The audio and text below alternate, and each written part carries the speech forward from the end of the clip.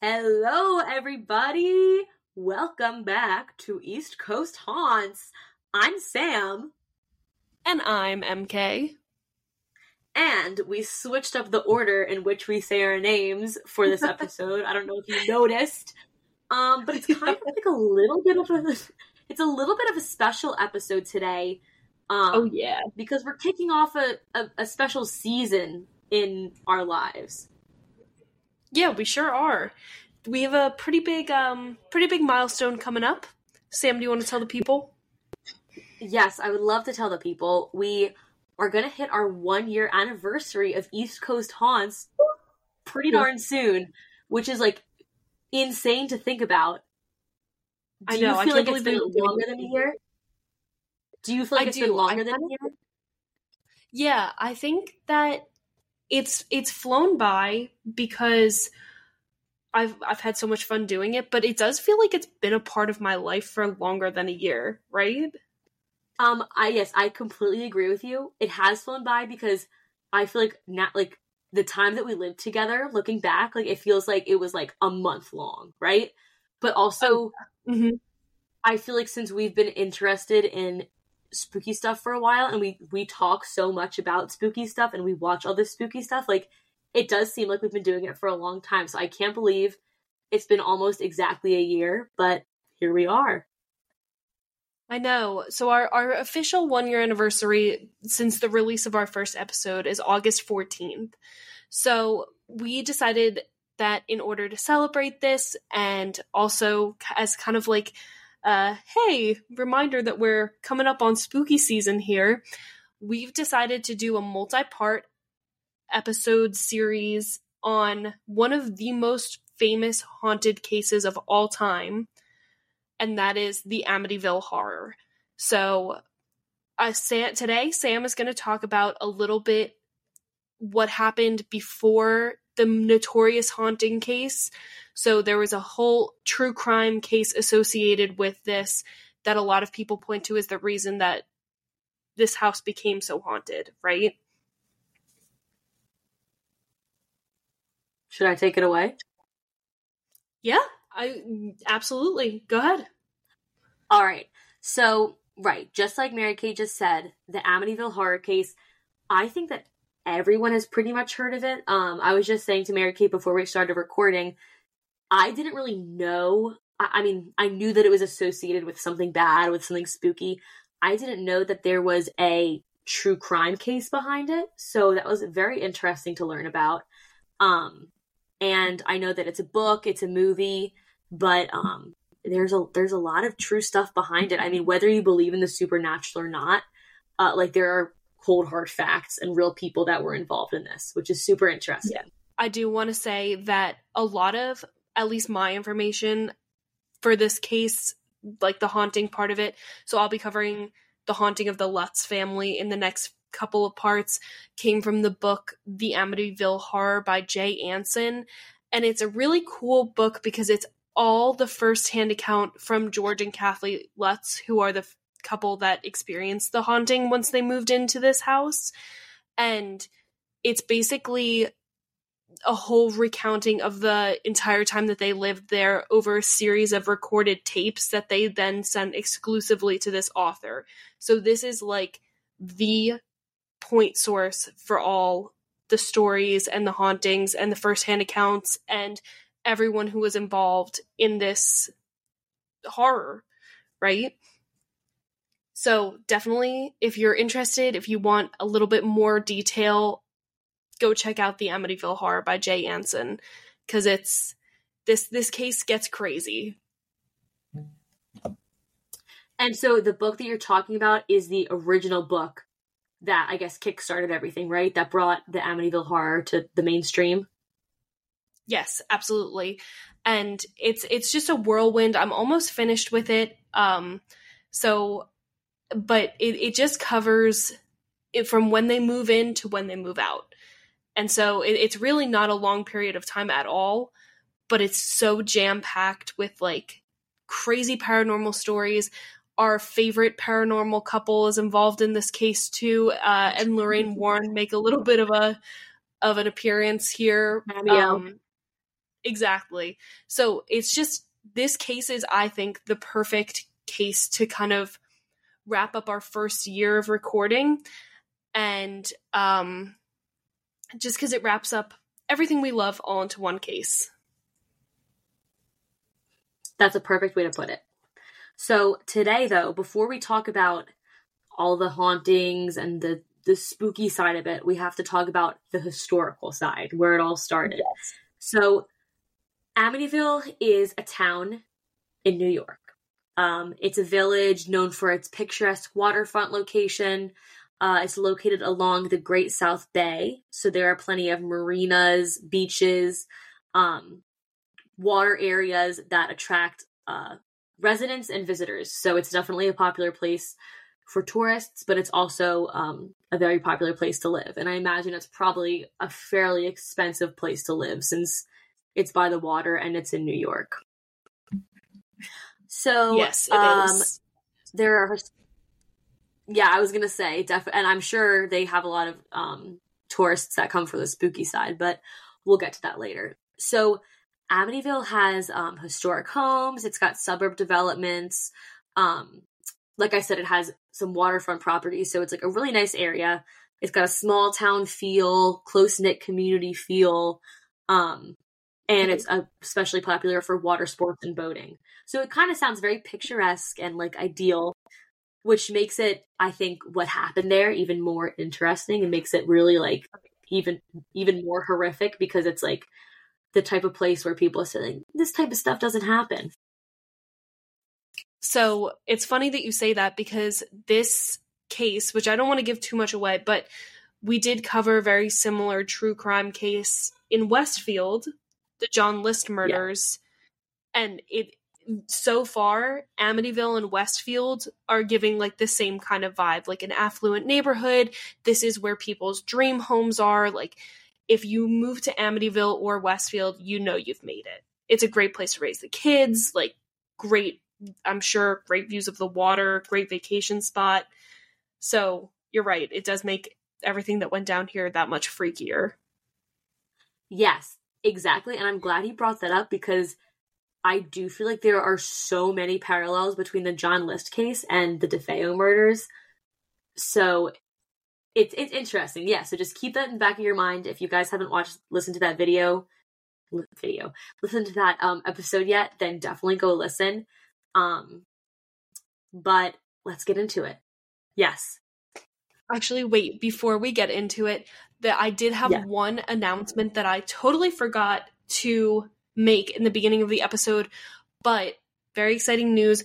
We now have a YouTube channel with all of our episodes. We're in the process of uploading all of them, but we are now on YouTube, so make sure to like and subscribe. And smash we've that got subscribe button. Exactly. We're gonna look into maybe doing a little giveaway with our first couple of subscribers.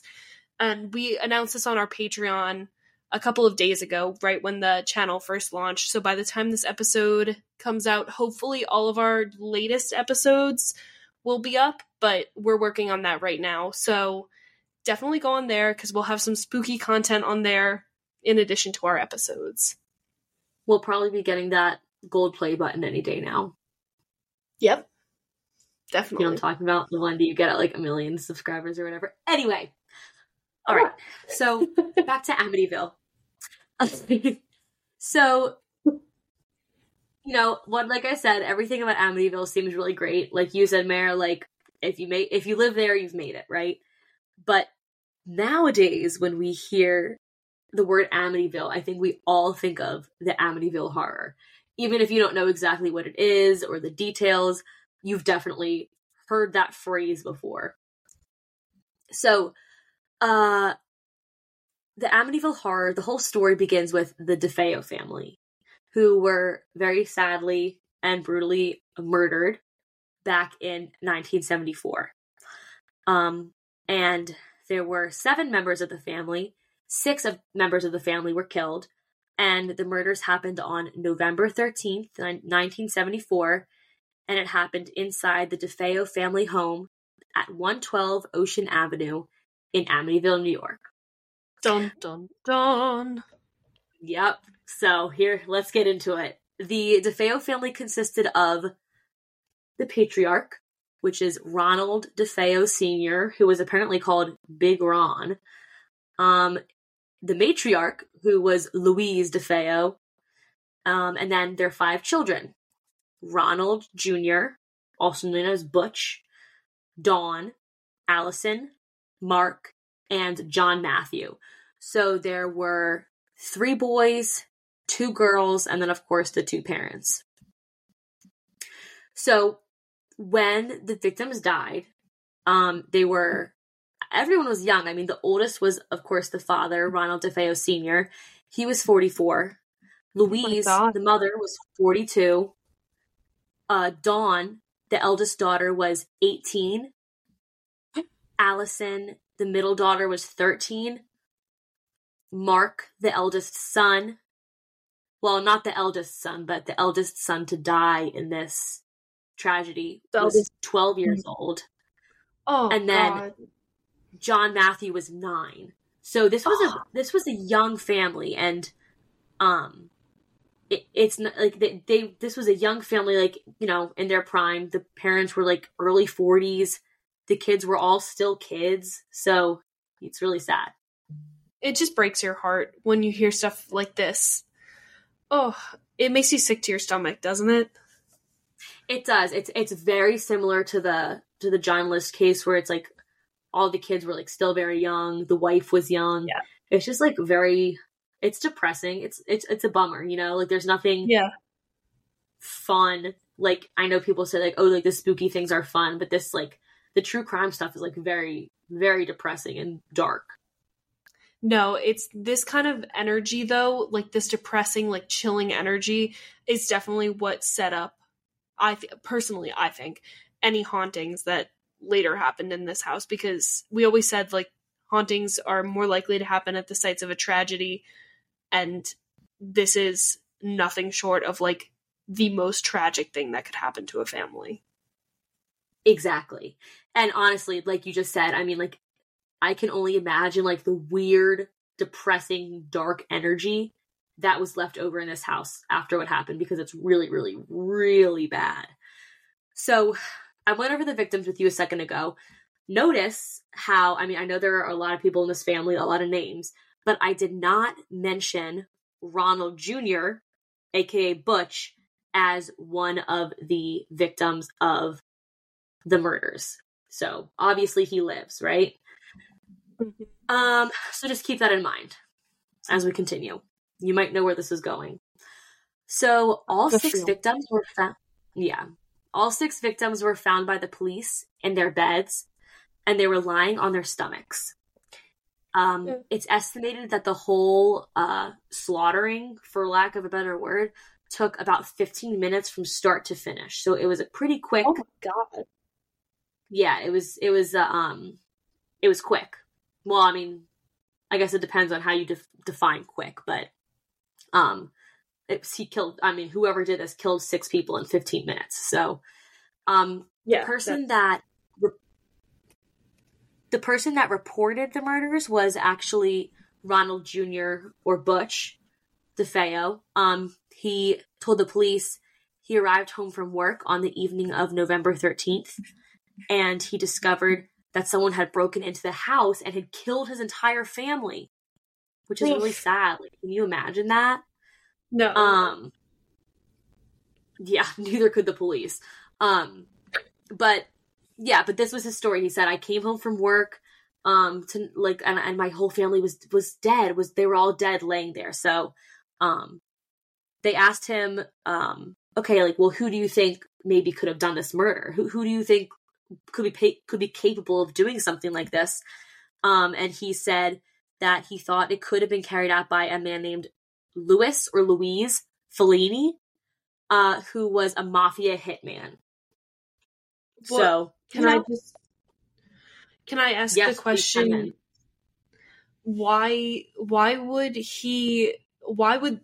Is there a reason that he thought that this Louis guy was capable of doing these murders, or was the family involved with the mafia in any way? Like, why was this guy the first person to come to mind? I did not see anywhere that the DeFeos were even remotely involved in any mafia activity. They seem like a very normal family. Nothing nefarious going on within the family that would lead to anyone to believe that they were involved in something shady or any mafia business. It's also interesting that he had that name right in his head, ready to give when the police asked, you know? I mean, maybe I'm lucky because I can't think of, like, anyone who I believe is capable of doing this, but I don't think I would tend to run in the same circle as someone who I did think was capable of this. You know what I'm saying? Like, why is that a name that popped up? I completely agree. I think that it would be abnormal to know someone and associate with someone that you think is capable of murdering your whole family, you know? Exactly. Yeah, that's exactly what I was trying to say. Okay, good.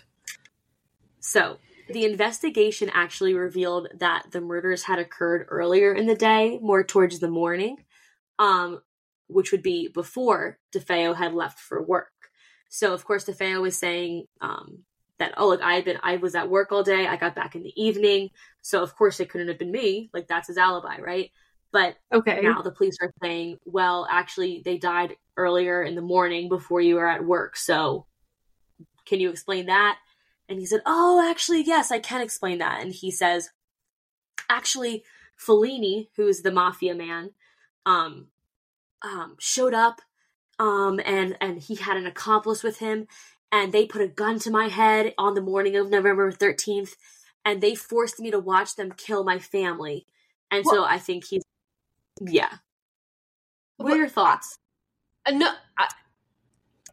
hold on, let me compose my thoughts, because gather yourself. I am stunned.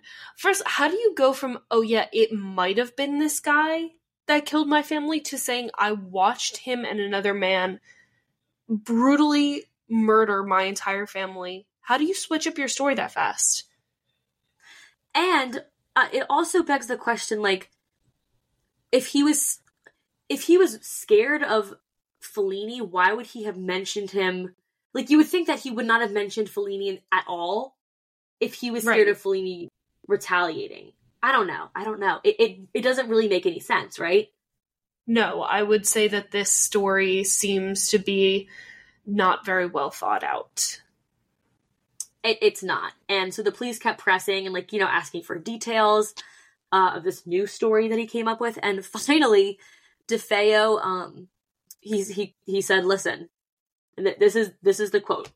He basically cracked under the pressure, and he said, once I started, I just couldn't stop. It went so fast. Which was his confession. So he went from saying he came home from work and he had no idea what happened, to then saying, oh, well, I was there, but the mafia man was holding a gun to my head and he made me watch the whole thing. Which, like, wouldn't you try to save your family at least? Are you kidding me? Someone could be holding a gun to my head and say, watch me kill your whole family, and I think I would fight. Like, at that point, why do I care if this is, like, gonna come across as gruesome? But if I'm watching them kill my whole family, like, I'd rather be dead too, you know? Or at least I'd rather agree with them.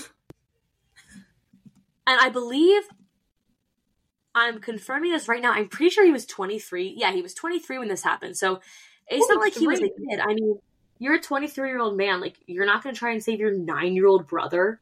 Seriously? No, see, I'm 23 right now, and I can say wholeheartedly that I would try with all my might to save any member of my family. Exactly. I don't care if there's it's like head or not. Exactly. And I think that's what any, like, sane person would think. But, of course, we can spiral, but at the end of the day, like, that story that he made up wasn't even real. So, yeah, obviously he wouldn't have tried to save his family because he's the one that killed them. And he just confessed to that, saying, once I started, I just couldn't stop. It went so fast. So that's this is not like right there. It's not like a handful of potato chips. What do you mean you couldn't stop?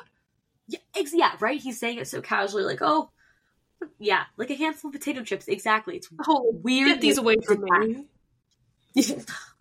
Bro, you can't trust me around a bag of Utz. Like, okay. So yeah, so he had confessed, and that was that. Like I said before, all the bodies were found on their beds, lying on their stomachs. And so they were all found in like the exact same position, which is really creepy and weird. And it suggests that maybe they had all been arranged that way. In fact, I think they had definitely been arranged that way. But also the police were able to determine. So they were arranged that way, and I know that because there's like a very specific haunting that has to do with like the DeFeo members being put on their stomachs. I believe they had their hands above their heads as well. And that's the position that he left all 6 of them in, because I don't want to spoil anything for the next episode, but they had reason to believe that that was the position before, and that hadn't been released to the press, I believe, before the Lutzes moved in, and somehow all of them knew that that was the position that the bodies were left in. Interesting. Okay. It's hard to go into too much detail without giving away like a huge part of the case, but that's definitely an important point to remember for part 2. Okay. I'll lock that away in my brain. The identical positioning is definitely creepy and weird. Another weird fact is that the rifle had not been fitted with a silencer, so the gunshots should have woken up all the other members of the family. Like, when Butch went to go kill the first member of the family, you would think the others would have woken up. And then when he killed the second member, you'd think that the remaining ones definitely would have woken up. So it's a little bit weird. And there were also no signs of struggle, which is also very weird. And there was no evidence that any sedatives had been used. So there's no sign of struggle, and there were no sedatives. So we don't really know how he was able to keep them quiet, or how he was able to get them to not fight back. So I do just want to note really quickly that I did a little research into the whole drugging thing, because also in the book it's a huge point of contention that not only did the family members not hear it, but also the neighbors didn't hear it as well. And it was a high-powered rifle, so they should have been able to hear it. DeFeo, during the trial, claimed that he drugged his family during dinner, but a lot of like the forensic experts and like toxicologists said that enough time had passed between the time they ate dinner and the time that they died that at best they would have been like sluggish. They wouldn't have been fully under whatever drug's influence anymore. So it is really weird that none of them woke up. I do have to say that they say also in the house, like, sound was really weird, which is another telltale sign of a haunting. So, or it could just be an acoustic thing. I don't know. So was the sound weird when the DeFeos were living there, or after they had been killed?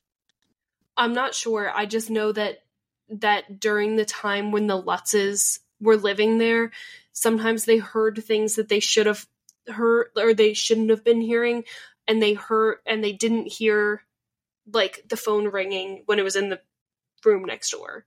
And at this point, it's like a landline that was like a very loud landline. So it's just like there was a lot of weird interference in this house. So yeah, it sounds like there was a lot of weird interference that maybe it didn't even start with the DeFeos. I mean, maybe, I don't know. Who knows? And then another weird thing, actually, since you're mentioning how the neighbors didn't hear any gunshots, all they heard apparently was the family dog barking. So they did hear something, but they didn't hear what you would think they would have heard, if that makes sense. Huh. Yeah, that is really weird. Yeah. How do you hear a dog barking but not a high-powered rifle? I don't know. I have no idea. So, some people actually, there's newer evidence, and when I say newer, it's from like around 2012. But there was a documentary filmmaker named Ryan Katzenbach, and he, I believe he made a couple of documentaries about the Amityville Horror, but he said that he believed that there was a second gun involved in the crime, like a second gunman. So there could have been someone else helping Butch, which kind of makes a lot of sense. As to how they were able to keep everyone quiet, or how they were able to keep everyone from, I guess, escaping, and maybe how they were able to keep everyone quiet. What do you think of that? I think that that's a very plausible explanation, especially because even without the emotional factor of these being your family members, 6 people in 15 minutes seems crazy fast, especially if there's the chance that one of them had woken up, you know? Yeah, exactly. And I mean, yeah, like there were little kids, like some of the people were younger, but like the dad, the mom, like even like the older sister, like they could have all put up a fight. So it's an interesting theory that there was someone else there helping him. It makes sense, I think. Yeah. So the public reaction to the murder, obviously everyone was shocked. Just like, I was going to say just like in Westfield, but I think that with John List, people thought he was kind of weird.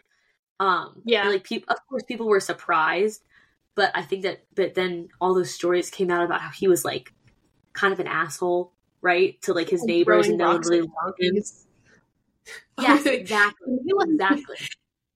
Didn't he like throw rocks at kids that were like passing by too? Am I remembering that? Wasn't there a donkey or something? Yes, yeah. He used to like throw rocks at the donkey and also throw rocks at the kids that were passing by. Like, yeah, oh yeah, that's so weird. He was so freaking weird. Like, he was so weird. Like, obviously, yeah, for many other reasons besides throwing rocks at donkeys and children, but we won't get into that. So, yeah, people were shocked. Obviously, it got a ton of media attention, because this was like the brutal killing of 6 people in a family. And as if that wasn't even bad enough, of course, the person that killed them was the brother/son. So it just like adds to the whole shock value of it all. And also it was the killings were like seemingly senseless. And that was another thing. It was just like pointless. Like, what did he do it for? I think, and that was like what frustrated people and made people talk about it even more. Was like, what was the point of all that? So of course, then we move into the trial. You're not going to be surprised that Ronald DeFeo Jr., aka Butch, eventually tried to go the route of the insanity defense. He said that he had voices in his head that compelled him to commit the crimes. Of course, his team argued that he was mentally unstable at the time of the murders, and therefore he should not be held responsible for his actions. But I don't think that mental illness is an excuse to do something like that, right? Like, I think there are plenty of people who suffer from mental illnesses and don't do that. So I'm not really sure what they were going for there.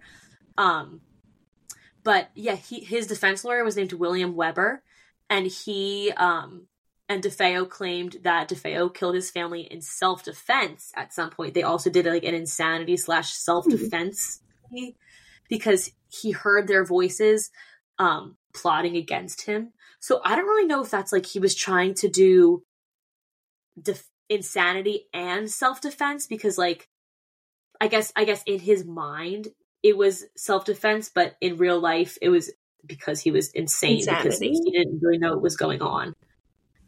That's so strange. Right? That's so confusing. Weird. It's confusing because it's like, okay, like in his mind, like they're saying that it was insanity, but in his mind it was self-defense because of his insanity. Yeah. No, that makes sense. The whole trial, from what I read, seemed to kind of be a little bit of a hot mess. Yeah. Did you read William Weber's like other defense that they tried to go? Was it something with LSD or heroin, or no? No. Oh, Okay, I what guess was they it? had. So William Weber came out and he said that it was because of the house that Bush DeFeo killed his Okay. entire family. So this is like, again, like another thing to keep in mind before we go into part 2 is that even prior to these murders happening, supposedly this house had like really weird vibes. Weber said, quote, that he was aware that certain houses could be built or constructed in a certain manner so as to create some sort of electrical currents through some rooms based on the physical structure of the house. Again, the scientists said that they are investigating that to rule that out. And after they rule out all reasonable or scientific explanation, then it's going to be referred over to another group at Duke University who will delve into the psychic aspects of the case. So, end quote. So what that basically means is that if there's not a scientific explanation for the voices, as in some sort of electrical current, then they were going to have it evaluated by a team at Duke University to see if there was some kind of paranormal activity going on within this house, and this is prior to the murders. So Okay. I just thought that was like an interesting thing to share, especially that quote that they were claiming paranormal activity in this house prior to the murder of 6 people. Yeah, it is interesting. It makes you wonder about, like, I guess the energy of the house, but also it just kind of seems like they're grasping at straws. Exactly. Right? Yeah, like they were kind of like, they're throwing everything at the wall. They're like, okay, like, let's see what people will believe. So, yeah. But also, so the reason I was saying about heroin and LSD, so, of course, the psychiatrist that was working for the defense, he supported the insanity plea. He was like, yeah, he's definitely insane. Like, you should, you know, this guy's guilty, but he's insane, so he can't be guilty because he's insane. That was a horrible explanation, but you know what I mean. Yeah. And then the psychiatrist for the prosecution was named Dr. Harold Zolan, and he said that although DeFeo did use heroin and LSD at times, he had antisocial personality disorder. But so he did certain drugs, he had antisocial personality disorder, but all that being said, he was aware of his actions when he committed the crimes. So, you know, you can say he was on drugs, you can say he was insane, but when he was actually committing the crimes, he fully knew what he was doing. Therefore, he's guilty and he wasn't insane or anything as he was committing them. And the trial's judge said at the end of the hearing that they were the most heinous murders committed in Suffolk County since its founding. And of course, DeFeo was found guilty on 6 counts of murder. But actually, it was on 6 counts of second-degree murder, which is interesting. I don't really know. I don't know much about, like, the first degree. I know first degree is, like, the most serious. So, second degree, I believe, is... Let me double check this, but I believe it's a crime of passion. So, okay, it's no premeditation went into it. Yes, exactly. So, second-degree murder generally includes murders committed with malicious intent. So, they go into it intending to cause murder, which I guess is the difference between second-degree and manslaughter. Okay. And then not premeditation. So, first-degree is intent to kill with premeditation. Second-degree is intent to kill, but with no premeditation. So, and then I guess manslaughter is like sudden provocation. So I guess I'm confused. I think it's interesting that he got second degree murder because I think that drugging them beforehand isn't that like as clear cut as it gets for premeditation? You would think so, right? Yeah. So I don't know what went into that decision, but he got 6 counts of 6 sentences, and each sentence was for 25 years to life.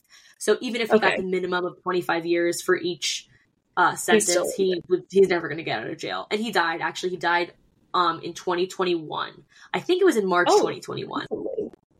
Yeah, so he lived a pretty long time, unfortunately. But luckily he was, kept from the public for the rest of his life. And he, of course, had done appeals and requests to the parole board throughout his time in jail. But of course, they'd all been denied. No, he wasn't going to get out of jail. Like, that's stupid.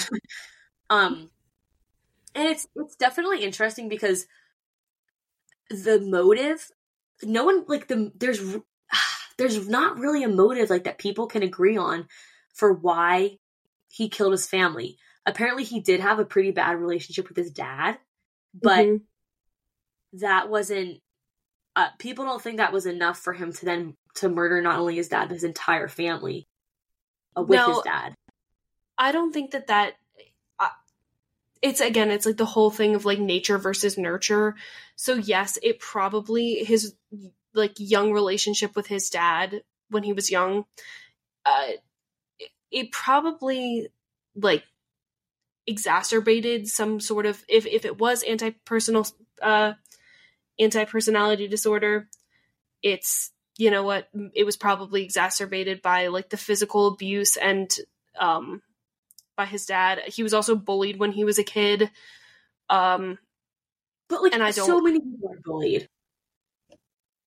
And it does. Yeah, not all bullies turn into these crazy serial killers, right? So you have to think that there had to be some kind of pre-existing condition. Exactly. And also apparently he at some point DeFeo asked the police, of course after his family was dead, he asked the police how he could collect his dad's life insurance policy. So that was definitely something that raised people were like, okay, could that have been his motive? Like, was he trying to get money? I mean, a lot of people don't think that's the reason, but it's definitely something to note. So that's strange. And if anything, it just kind of like goes to show like how much he just didn't care because he was thinking about the life insurance policy. You have to think, right? Okay. So if I would never, right? But if I were going to murder someone, okay, I just want to put it out there that this is a purely hypothetical. Okay. And let's not even say me, let's say someone. Let's say someone's going to murder someone because they know that they're a beneficiary on their life insurance policy, right? Yeah.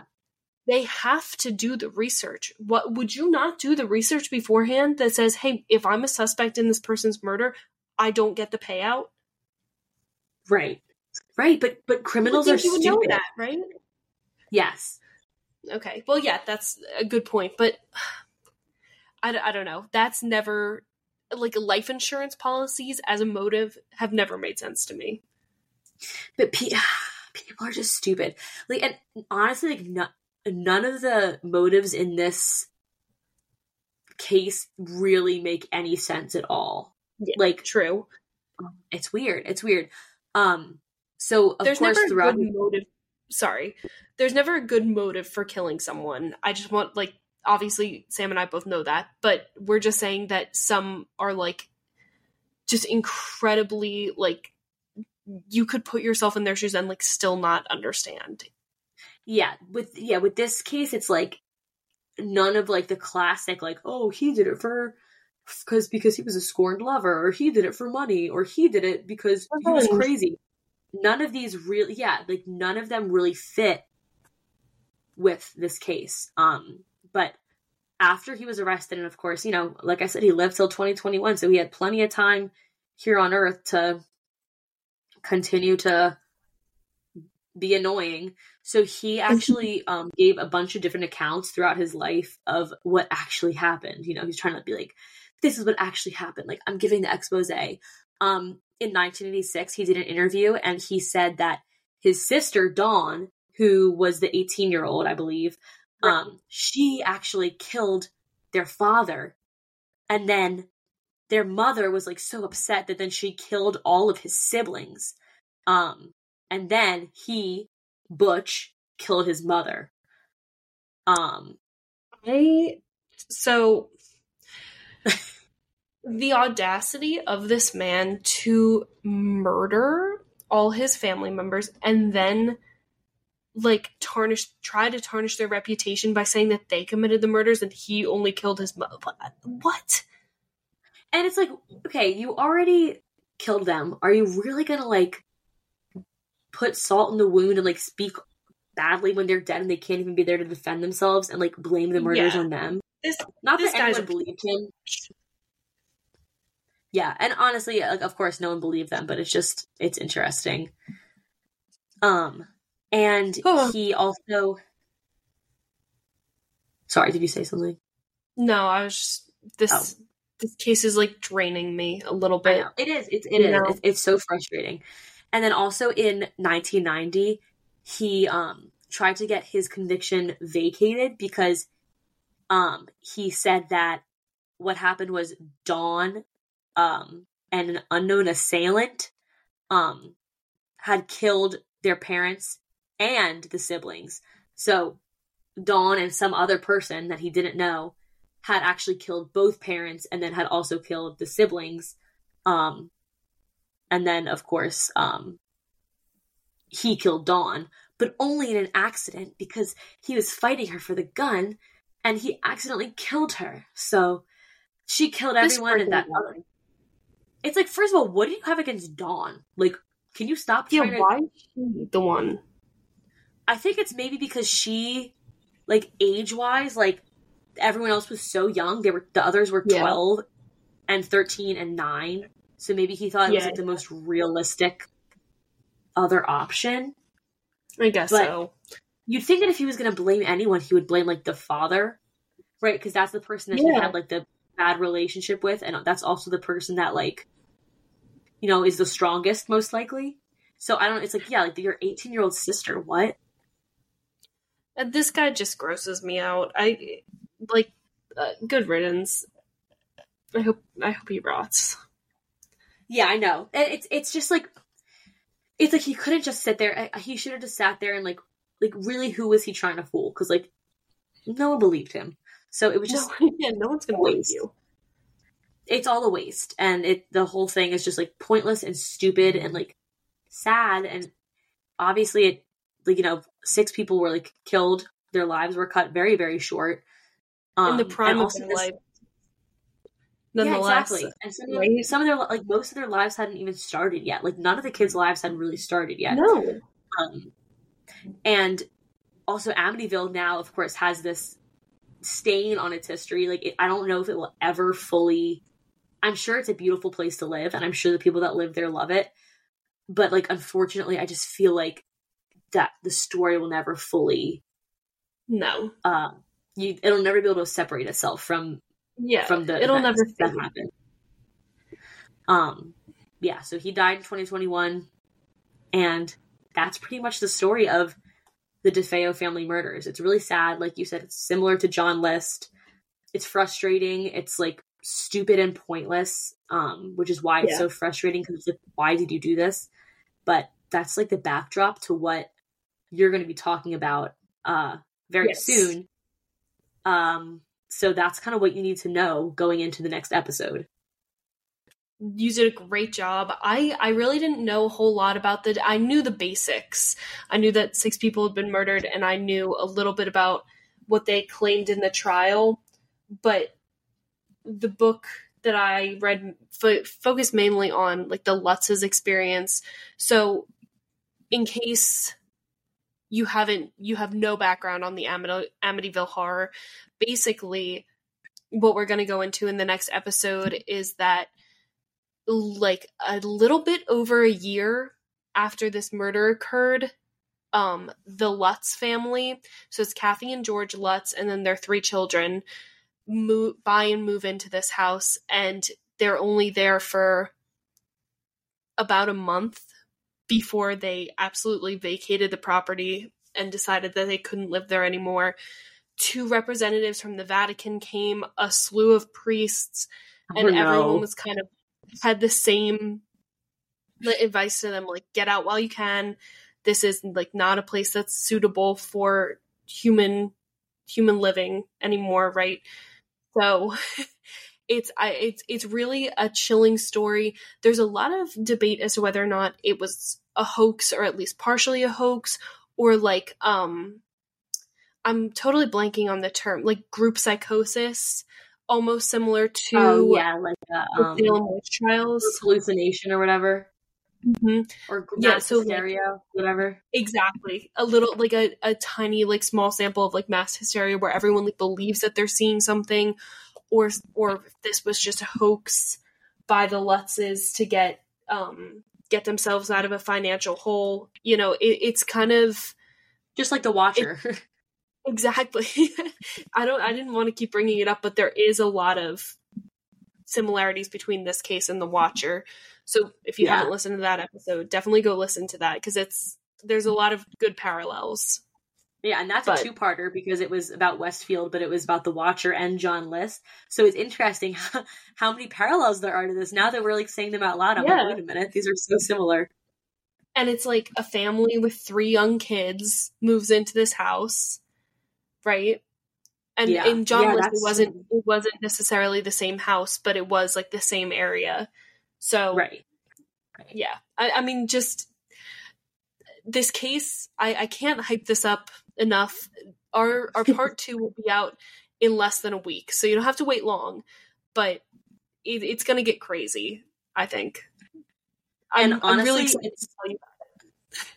Yeah, it's definitely, it is like the perfect way to celebrate our 1-year anniversary, because I think that it's so interesting, and it's something that everyone's heard of, but not a lot of people know the details behind, including us. Yeah. Like, I don't think I really knew much about the haunts, and I don't really know, you were saying you didn't know a ton about the history, so it's definitely it's the perfect way to wrap up our first year and start our second year.